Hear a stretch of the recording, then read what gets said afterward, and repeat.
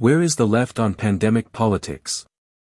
By Justin Feldman and Sam Friedman. The left in the United States and many other countries have had little presence in pandemic politics. As Adam Turrell said, quote, "The organized socialist left, reformist and revolutionary, failed to coherently organize around COVID-19, ceding ground to increasingly fascist elements," end quote.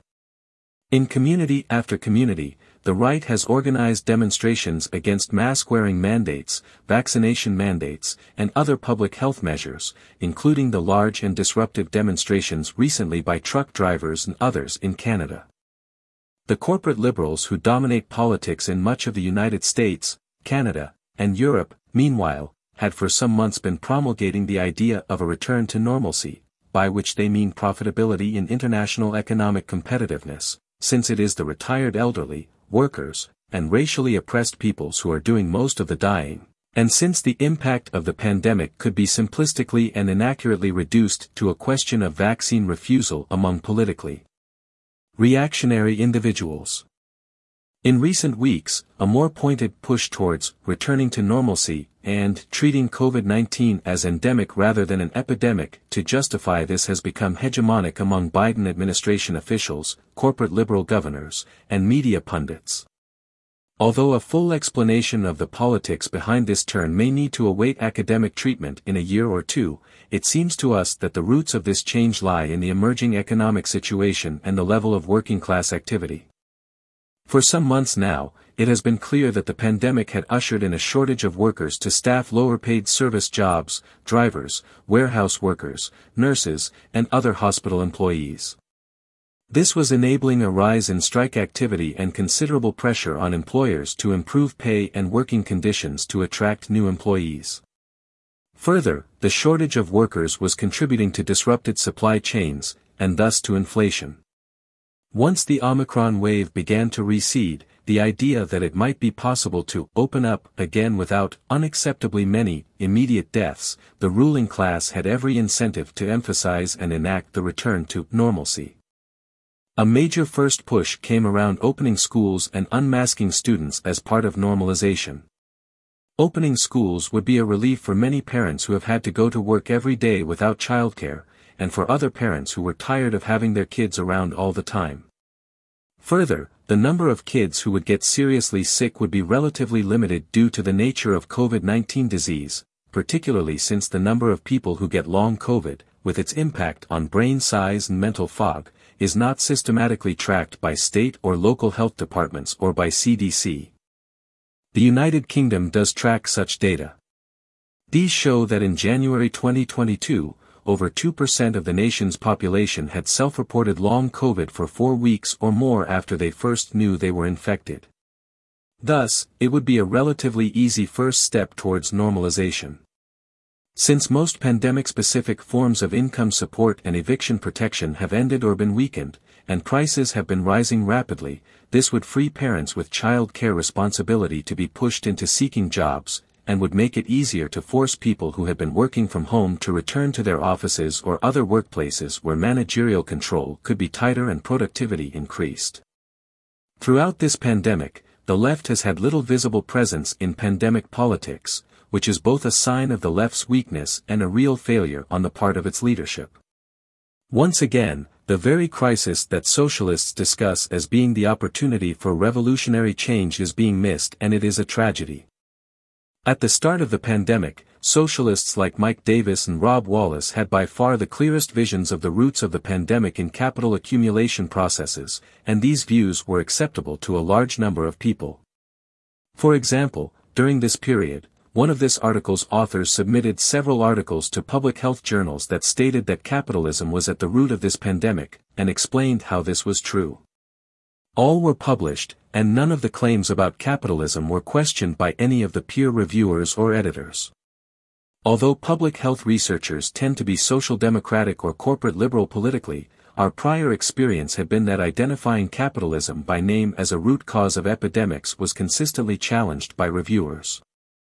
Not only did we know that the pandemic was rooted in capitalism, we understood that the cutbacks of the last 40 years had hollowed out health departments and hospitals' ability to engage in effective infection prevention campaigns or even to care for patients given the number of people with severe disease.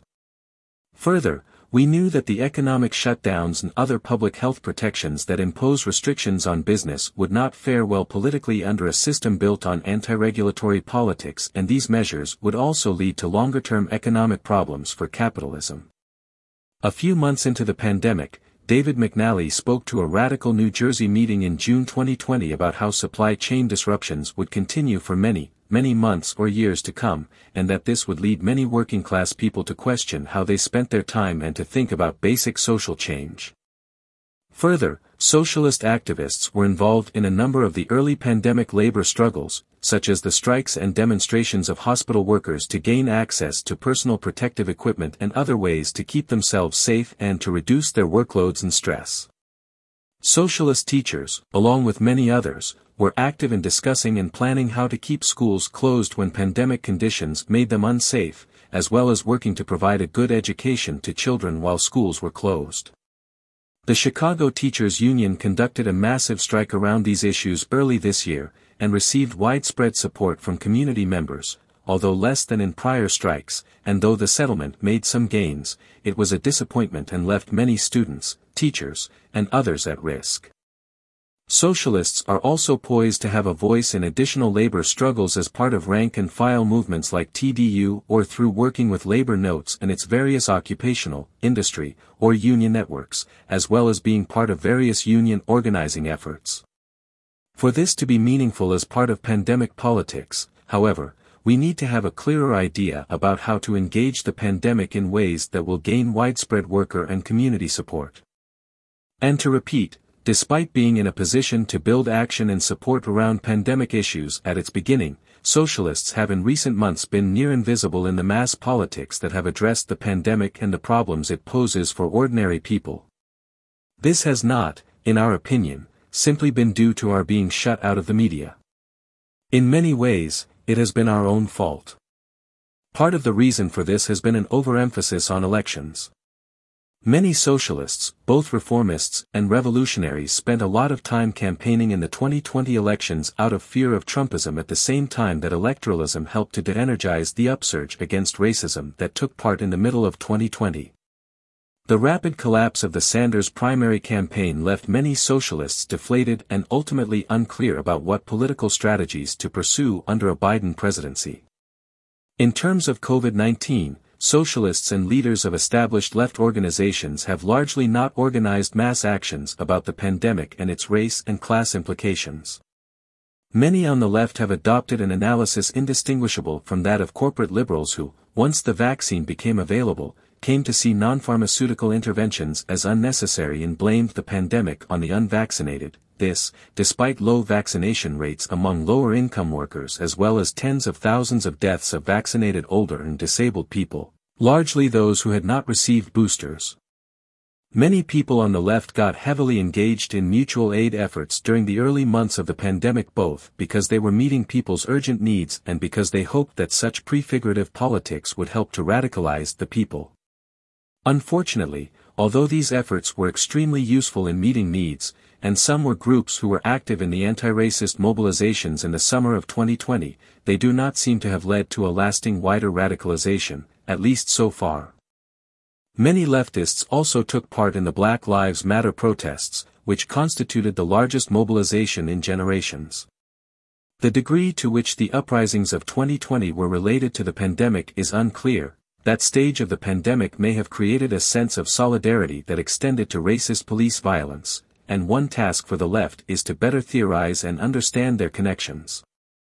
All during this time, the virus made workers in oppressed communities sick, and killed hundreds of thousands, and people became increasingly tired of the pandemic. The right made hay of this situation by attempting to redirect people's exasperation away from the government's failure to protect them and towards public health measures themselves. While polling data shows that majorities of people of color and lower-income workers supported public health measures throughout the pandemic, and in fact wanted more, the policies that made these measures more tolerable, such as expanded unemployment insurance, paid sick leave, and eviction moratoria, ended, leading to needless harm and likely fueling a degree of popular pushback against protections. Additionally, liberals and right-wingers alike developed narratives justifying the mass death that was occurring. These resonated powerfully because they drew upon dominant features of U.S. society, including individualism, vindictiveness, and the specters of eugenics and social Darwinism. These narratives explain that when someone died of COVID-19, it was because they were unfit in one sense, old age, disability, or another, a lack of intelligence or aptitude about making decisions regarding vaccination, and therefore their lives did not matter. We should have been able to counter this with our well-founded analyses of why people should blame our rulers and the capitalist system whose needs the rulers aim to serve. But we failed to do so adequately. The beginning of organized left responses. On the positive side, in recent months a number of new left initiatives have begun to cohere. One of the authors of this piece has been involved with two of them, the People's CDC and VaxPlus. People's CDC, PCDC, together with other groups, has recently issued the Urgency of Equity, a toolkit to make schools safer for all from COVID-19, and an opinion piece in The Guardian. This toolkit debunks many of the claims made by the Urgency of Now supporters of a return to normalcy, including presenting evidence that masking does not hurt the mental health of kids. It should be politically useful, but its analysis and suggestions face a fierce potential fightback from the supporters of a return to bourgeois normalcy. PCDC has also issued its first People's Weather/Weather Report, which will be updated on a regular basis and will include estimates of the state of the pandemic in different parts of the United States together with advice about how people can protect themselves and each other. This report will not merely be updated along with the pandemic's evolution and scientific discoveries, it will also be updated based on community feedback. Importantly, its recommendations take seriously the ways in which current CDC advice and the actions of the U.S. and state governments are understating the risks of long COVID, the risks of infection of older people, and the certainty of continued viral evolution and thus of new strains. Other COVID-oriented groups have been around longer, such as Marked by COVID, a group mainly of people who have lost relatives to the virus or who have themselves had to endure long COVID. All of these groups are to some degree new, and with somewhat still developing politics, so we hope their members will see and discuss this article and any discussion it stirs up. What should left groups and movements do now? A fuller program. There are several ways to address the issue of, what should we do? One is to discuss our policy demands on governments.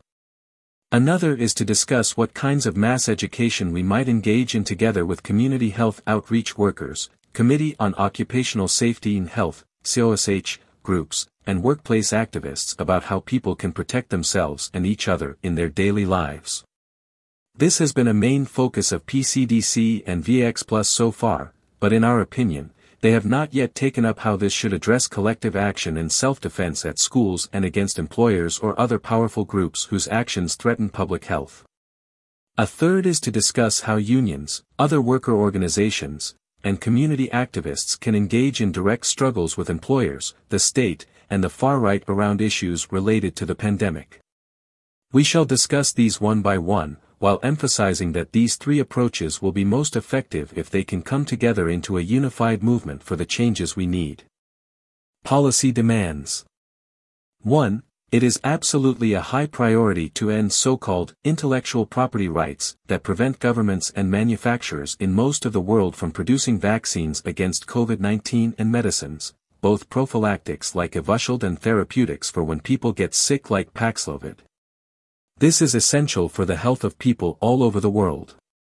It will also slow down the development of dangerous variants of the virus, which threaten people in the United States and elsewhere. Indeed, as we write this article, the BA/2 variant of Omicron may be sparking another massive wave of infection and death for the world. 2. We need an OSHA regulation that requires vaccination. It should also include ventilation standards, testing, paid quarantine and isolation, as well as masking based on local disease incidence. 3. Government paychecks and political support for working people who walk off the job due to health threats at work. 4. More generally, we need ventilation rules for buildings and governmental certification to help institutions buy effective systems, as it's currently very difficult to navigate for many smaller institutions. And funded assistance in planning and implementing effective installations. Many COSH groups can provide assistance in finding relevant experts with workers' needs at heart. 5. We need abundantly available and free rapid antigen tests. While supplies have increased since the peak of Omicron, these tests remain prohibitively expensive. 6. We need to expand the Americans with Disabilities Act to account for infectious disease and within-household exposure. It should be easier to request accommodations, and reasonable accommodations should also reflect take-home exposure. For instance, if workers live with immunocompromised people. 7. We need better social insurance policies for immunocompromised people whose living or work arrangements are no longer tenable in a world with endemic COVID-19, such as expanding Social Security disability insurance benefits that are made more accessible than under the current Byzantine process. 8. Full income support for those unable to work due to pandemic restrictions. 9. Continued state and national moratoriums on evictions. Funding to provide legal and other support to those facing housing crises of all sorts. 10. Safe and pleasant housing for the homeless. 11. Creation and funding of well-ventilated child care centers. 12. We need a federal corps of public health workers that could send antivirals to people's homes, help with vaccination and testing, provide convenient access to N95 masks, conduct contact tracing where this makes sense, etc. 13. Global and national regulations to restrict economic development efforts or factory farming of animals that opens the way for the development of an interspecies transfer of viruses or bacteria that can cause new pandemics. 14. Adequately funded efforts to prepare for the next pandemic, whether it be flu, another coronavirus, or transmitted in the polluted waters people may have to drink given climate change. Everyday protection of oneself and others. Community, union, left, harm reduction, and other people-based groups that distribute information about COVID-19 should extend their general pandemic education to include 1. Collective and individual protective behavior in workplaces. Under what conditions should workers, including teachers and hospital workers, simply go home to protect themselves or their families? Under what conditions should they and their co-workers walk off the job as a group? These are hard issues to discuss as a generality. It requires discussions among the workers themselves about the details, including the actual risks they are facing from the virus and the ways employers or others might act in retribution. But these issues need to be addressed. For teachers facing the unmasking fad that political office holders have been engaged in at the request of the corporations, and of some parents, it is a critical issue.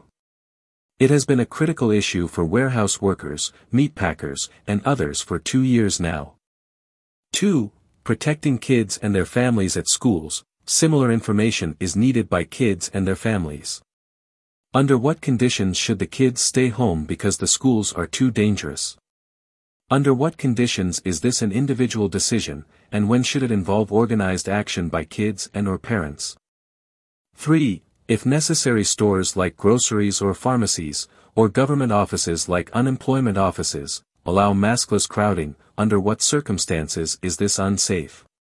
What individual or collective actions are appropriate for customers/clients and for workers?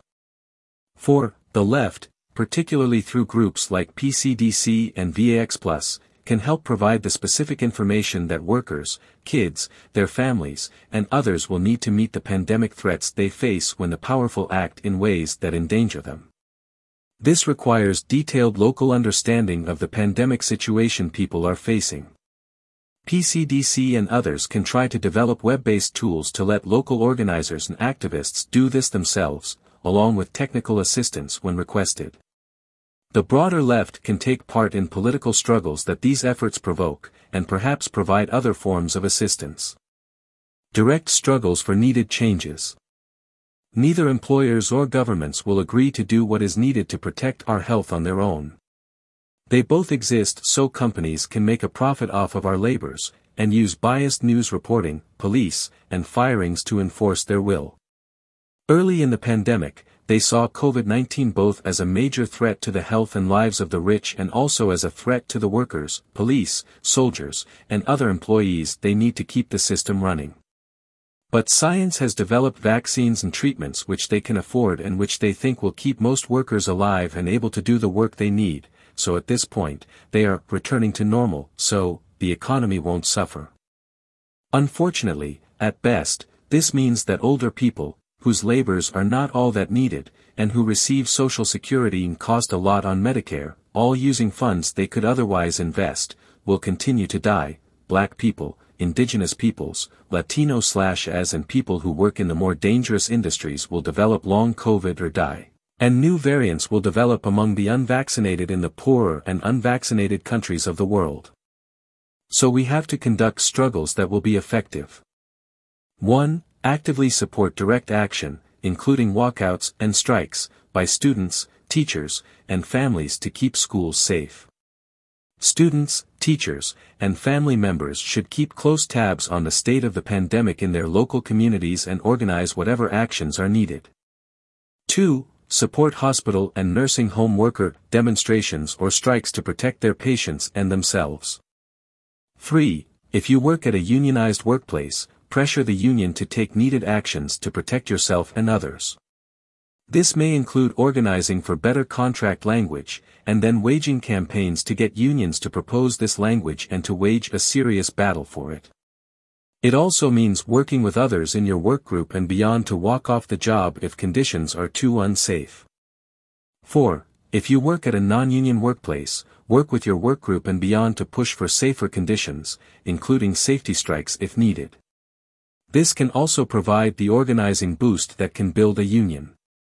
5. The policy demands are unlikely to be met without plenty of mass action.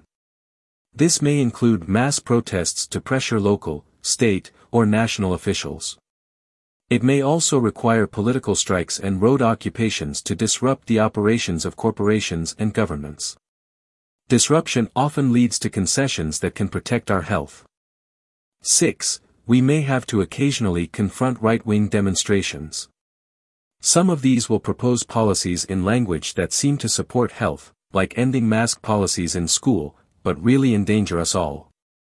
When we do confront such demonstrations, it is important to have large numbers of working people take part who are diverse in race and ethnicity, age, and gender. About the authors. Sam Friedman is a longtime socialist, a public health professor at a major medical school, a longtime AIDS researcher and activist, and a poet. Justin Feldman, Ph.D., MPH is an epidemiologist and a Health and Human Rights Fellow at the Harvard FXB Center for Health and Human Rights.